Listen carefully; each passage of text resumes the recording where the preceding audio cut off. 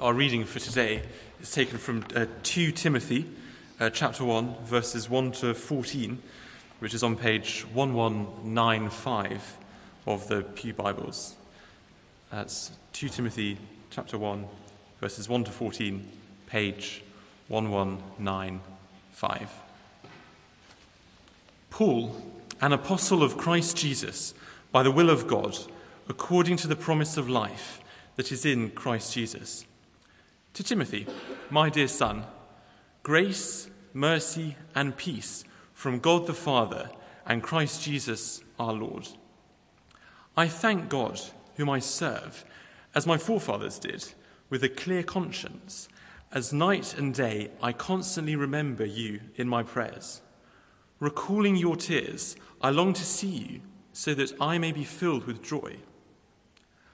I have been reminded of your sincere faith, which first lived in your grandmother Lois and in your mother Eunice, and I am persuaded now lives in you also. For this reason, I remind you to fan into flame the gift of God, which is in you through the laying on of my hands. For God did not give us a spirit of timidity, but a spirit of power, of love, and of self-discipline. So do not be ashamed to testify about our Lord, or ashamed of me, his prisoner, but join with me in suffering for the gospel by the power of God, who has saved us and called us to a holy life, not because of anything we have done, but because of his own purpose and grace. This grace was given us in Christ Jesus before the beginning of time, but has now been revealed through the appearing of our Saviour, Christ Jesus, who has destroyed death and has brought life and immortality to light through the gospel. And of this gospel I was appointed as a herald and an apostle and a teacher. That is why I am suffering as I am. Yet I am not ashamed, because I know whom I have believed, and I am convinced that he is able to guard what I have entrusted to him for that day. What you heard from me, keep as the pattern of sound teaching, with faith and love in Christ Jesus. Guard the good deposit that was entrusted to you. Guard it with the help of the Holy Spirit who lives in us. This is the word of the Lord. Thanks be to God. Just as we stand, let's pray. Dear Heavenly Father, we thank you for your promise of peace in our hearts. And we know that we can never find peace in our hearts until we find peace with you. So please speak to us as we look at your word, the Bible, this morning. In Jesus' name, amen. Do please be seated. Well, good morning, everybody, and a very happy new year to you all. It's great to see you all. And today, of course, is a particularly wonderful day for the Simpson and Fellows families, and indeed for the St. Michael's family, as we welcome the lovely Hepzibah into the church by baptism today.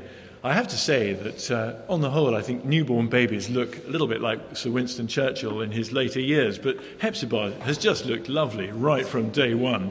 But today is a day full of hopes and promise, and what a great name, Hepzibah, the only one I know.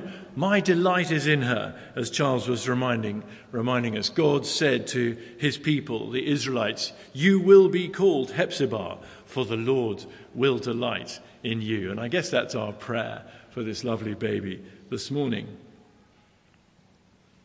Yet for every new parent, as well as delight in the birth of their firstborn, there is also great apprehension.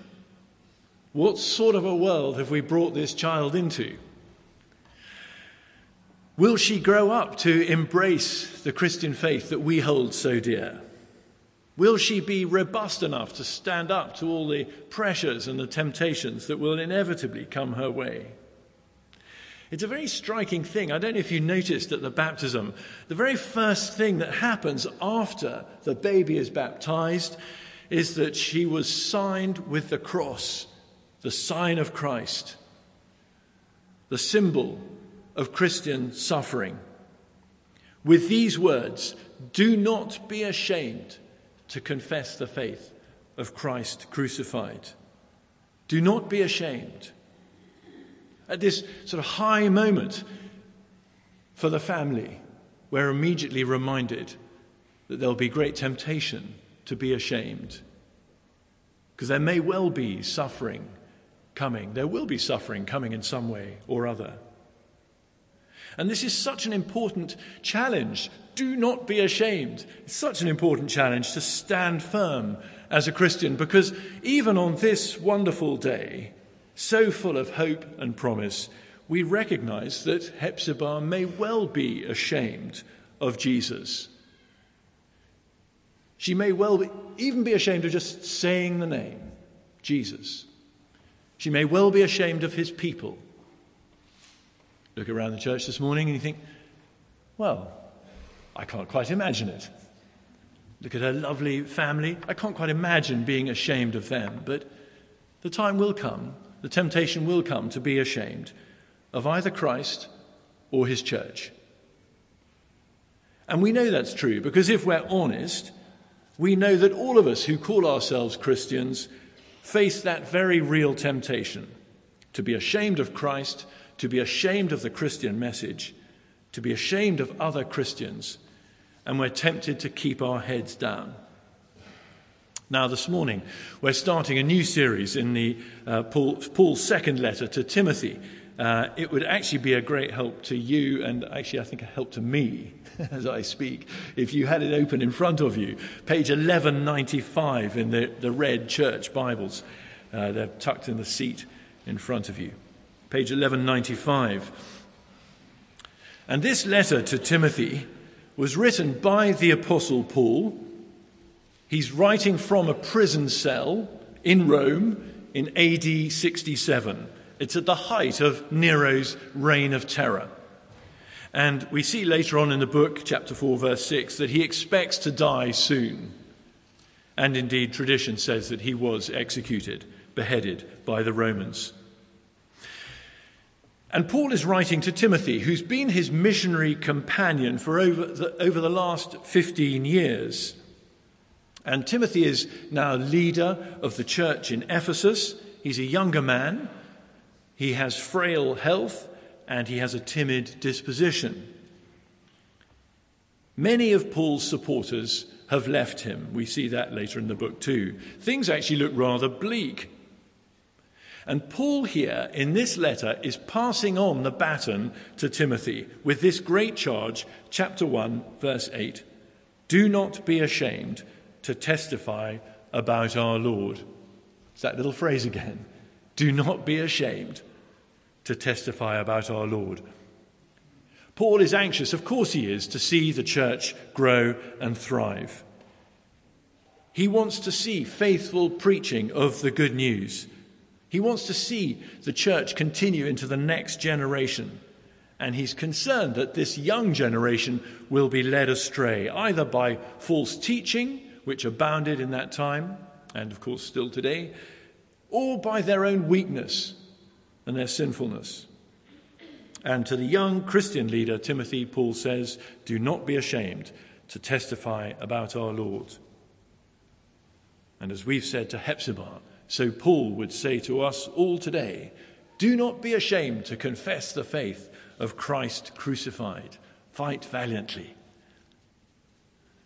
And let's be honest, we all have moments of being ashamed. I guess there may be the odd person who doesn't have a sensitive bone in their body, who never feels any embarrassment or any shame about anything. But I think most of us will have those times where we want to go low profile. I met someone the other day who, when they heard I was at St. Michael's, said, "Oh, St. Michael's, that's that happy, clappy, Bible-bashing church, isn't it?" And what did I say? I said, well, I suppose if you say that joy in worship and conviction in preaching is happy, clappy and Bible bashing, then perhaps that's what we are. But the temptation is just to go low profile and say, oh, no. Very, very, very normal, very sane, which of course we are. So it's the first day back at work tomorrow. We've had 2 weeks off, and we've got this New Year's resolution to speak more boldly about Jesus. So we tell our new colleague that we're a Christian. Do you really believe all that stuff in the Bible? They ask us. It's so full of sin and old-fashioned rules and judgment. Well, where does the conversation go from there? Do not be ashamed. Or talking with our tennis partner, we discover that we have a mutual friend, and the tennis partner says, they're very nice, but they're really very serious Christian, aren't they? Well, what do we say to that? Ashamed of Christ's people? We will all be tempted to be ashamed at times.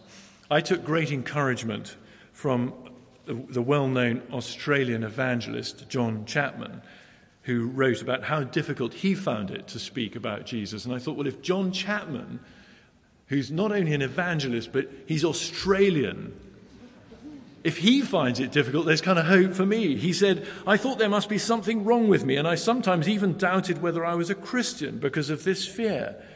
It was a long time before I discovered that almost all Christians were like I was. All Christians are tempted to be ashamed of the good news. Jesus warned us that we would be, and Paul has to encourage Timothy not to be ashamed. I found that strangely comforting. And Paul is passing on this baton to Timothy, and we, the Christian church today, are the latest generation of Timothys. Hepzibah is the very latest. The baton has been faithfully passed on to us over 2,000 years, and we will be tempted to give up. Yet we have a great message to pass on. Our world is just as needy as Paul's world was, and yet our message is the same life-changing message that Paul preached. Now, Paul reminds Timothy of 3 things to encourage him not to be ashamed, to encourage him to keep faithful to the gospel. The first is, he says, remember the person you are. And this is outlined in verses 1 to 7. Remember the person you are. First of all, Timothy is saved by God. Look at chapter 1, verse 3. I thank God whom I serve, as my forefathers did, with a clear conscience. As night and day I constantly remember you in my prayers. Recalling your tears, I long to see you so that I may be filled with joy. I've been reminded of your sincere faith, which first lived in your grandmother Lois and in your mother Eunice, and I'm persuaded now lives in you also. Timothy is saved by God. Paul is convinced that Timothy is a Christian. He clearly has a great Christian family behind him, mother, grandmother, rather like Hepzibah.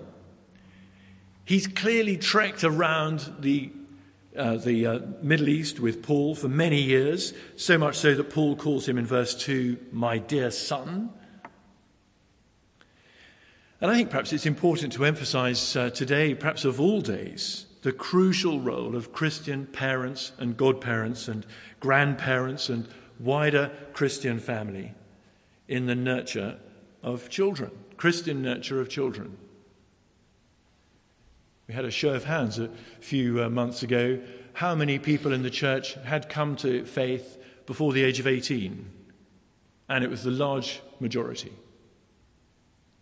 And many of them had grown up in Christian homes. How important it is those early years as Bible stories are read, as parents pray over their children's cot before the children can even understand what's being said. The children are gradually, slowly but surely introduced to the Christian faith, brought along Sunday by Sunday, not once a month, Sunday by Sunday, to hear the Bible explained in their Sunday school groups. So parents and godparents, grandparents, aunts, cousins, whoever you are, you have a crucial role in the nurture of children. It's also really important to emphasize the value of Christian friendship, the kind of friendship that Paul experienced with Timothy. The support, friendship, perhaps even discipline especially between an older and a younger Christian. I can remember as a young undergraduate, a postgrad took me under their wing and we read the Bible together once a week for a year. It was a transformational experience. It was a good discipline for me. I was a bit slack. It was really encouraging. And it brought the Bible alive to me in a way that I don't think I'd really experienced before. How wonderful to be on the receiving end of that, and also how wonderful to be able to be the older brother or older sister to a younger Christian. Timothy's background is very important and very influential in his upbringing as a Christian. But the key thing is that Timothy has his own personal faith in Jesus Christ. Look again at the second half of chapter 5, verse 5. I am persuaded, the faith I am persuaded now lives in you also. You see, it's not enough just to have Christian family or Christian friends, valuable though they are. It's not enough to have gone to a school where you had chapel every day and where you sort of imbibed the sort of Christian culture just by sitting in the hard pew. No, each of us needs to have our own personal relationship with the Lord Jesus Christ, as Timothy so clearly did here. But as well as being saved by God, Timothy is also equipped by God in verses 6 and 7. God has clearly given Timothy a gift in verse 6, most likely the gift of leadership, which is why he's in this position. And it was confirmed on him by Paul laying his hands on Timothy. So, equipped and gifted, Timothy needs, verse 6, to fan the gift into flame. In other words, use it. I wonder how much more effective the church would be. I don't just mean St. Michael's, I mean the worldwide Church of Christ. How much more effective the church would be if every Christian used the gifts that God has given them. I don't know. But verse 7 reminds us that God doesn't give us the gift of timidity or shame. That's not a gift. Instead, his Holy Spirit gives us all that we need to serve him. Verse 7, the Holy Spirit gives us power. Power to do the job, power to endure. Holy Spirit gives us love to serve other people, to look beyond my own ego to the benefit of other people. And the Holy Spirit gives us self-discipline to get up and get on with the job. So let's say, for example, I've just joined a team of teachers in the Sunday school. Or I'm a home group leader. Or I'm preaching next Sunday. And I'm feeling somewhat overawed by the task. Well, verse 7 reminds me that the Holy Spirit gives me the power to do the job. So we need to pray for his help. Even in teaching young children, perhaps especially in teaching young children. I often think that the people through there have a much harder job than I do here. The Holy Spirit will give us a love for that children's group or that home group. If I just don't feel like doing the preparation, or I don't feel like praying for them, well, pray for love. Because if we love people, we'll want to serve them. And the Holy Spirit also gives us self-discipline, verse 7. He gives us the discipline to get out of bed a bit earlier. He gives us the discipline to read the Bible, to study it, to plan and prepare properly. So Paul says to Timothy, remember who you are. You're saved by God and you're equipped by God. So don't be ashamed. Remember who you are. Paul's second encouragement to Timothy not to be ashamed is to remember the task you have. And verse 8, the task is to testify about our Lord. Now, this command to testify about our Lord is repeated in various ways several times through 2 Timothy. Again and again, Paul says things like, preach the word. And the fact that Paul keeps urging Timothy to preach the word suggests that Timothy may well be ashamed. Ashamed either of the Lord Jesus or ashamed of Paul himself. It doesn't look good, does it? You're preaching about a Messiah who has been crucified. And your role model and mentor is imprisoned, soon to have his head chopped off. We can easily feel embarrassed and ashamed about the message or our fellow messengers. But Paul says, don't be. Verses 9 and 10, don't be ashamed, because the Christian gospel is such fantastic good news. And he gets almost carried away with himself. He reminds himself and he reminds Timothy of why the Christian gospel is such good news and why, therefore, we shouldn't be ashamed of it. Verse 9, he says the gospel is all about God saving us out of darkness into light. How wonderful. The gospel, verse 9, is about being called to a holy life, a new life, a radically changed life, putting our sinful past behind us and living the way of Jesus Christ, living as God intended us to be. Holy means set apart for God.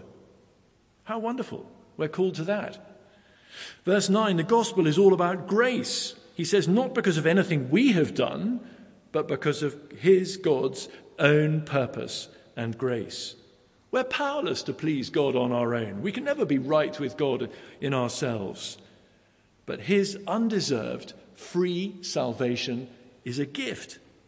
How wonderful. Verse 9, the gospel is God's grand eternal plan. He says, this grace was given to us before the beginning of time. God chose us before we ever appeared on the scene. Isn't it wonderful to have an almighty God like that? And verse 10, the gospel is all about Jesus and his death and resurrection. Verse 10 says, Jesus Christ, Christ Jesus, who has destroyed death and has brought life and immortality to light through the gospel. It's all such great news. And yet, verse 8, Paul says, do not be ashamed to testify about our Lord, but join with me in suffering for the gospel by the power of God. We will be ashamed at times. We will be tempted to go low profile. We will suffer for preaching this message. Because although this gospel is wonderful good news, it is also highly offensive. Many people don't like being told that they are sinners who need saving, even if we tell them there is a Saviour who'll do it for them. Many people don't like being called to lead a holy life because I like the way I'm living right now, thanks very much. And who are you to tell me how to live? Many people don't like the idea of grace, receiving something they can't earn. Many people don't like the idea of a crucified Saviour. And Paul suffered for testifying about Jesus. Down the centuries, countless Christians have suffered for testifying about Jesus. And round the world, Christians are suffering for testifying about Jesus. We ourselves may not face execution as Paul did, but it may cost us in terms of friendship, in terms of reputation, popularity, passed over for promotion, status. And Paul says to us, as he says to Timothy, remember the task you have to testify about Jesus, so don't be ashamed. And third and final encouragement to Timothy not to be ashamed. He says, remember the God you serve, verses 11 to 14. Just look at verse 11. He says, and of this gospel I was appointed a herald and an apostle and a teacher. That is why I'm suffering as I am. Yet I am not ashamed, because I know whom I've believed and am convinced that he's able to guard what I've entrusted to him for that day. Paul, the preacher of the gospel message, suffered for it, but he's not ashamed. Why? Because he's utterly convinced that God is faithful to his promises. Verse 12, he says, I know whom I have believed. He says, I am convinced that he's able to guard what I've entrusted to him for that day. Paul's faith in the God he serves is rock solid. He knows for sure, he's convinced, he's absolutely certain that one day God will deliver on all his promises. And one of the recurring themes through 2 Timothy is this forward look to heaven. It may be tough now, but it's well worth the wait. And because we often are fairly short-sighted in our lives, we tend not to look beyond today or tomorrow. Certainly not beyond retirement. Certainly not beyond the grave. But Paul says, I'm convinced he's able to guard what I've entrusted to him for that day, the great and glorious day when we go to be with him in heaven. So as we start out in 2015, let's remind ourselves that the God we serve is not remote and aloof. But verse 12, he is the God who is able to guard us all the way to heaven. He is in verse 8, we can cope with suffering for the gospel by the power of God.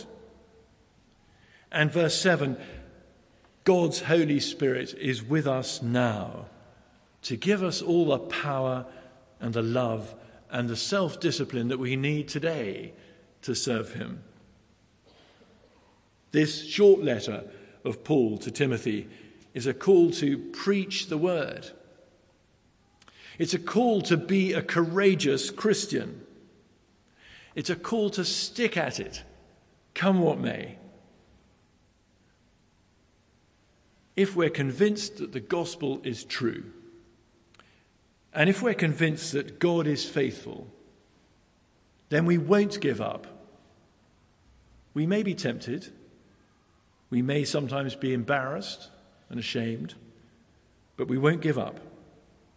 So let's keep proclaiming it, and let's not be ashamed. And let's say to ourselves, as we urged Hepzibah about half an hour ago, let's say to ourselves, do not be ashamed to confess the faith of Christ crucified. Fight valiantly under the banner of Christ against sin, the world, and the devil. And let us continue his faithful soldiers and servants to the end of our lives. And to God be the glory.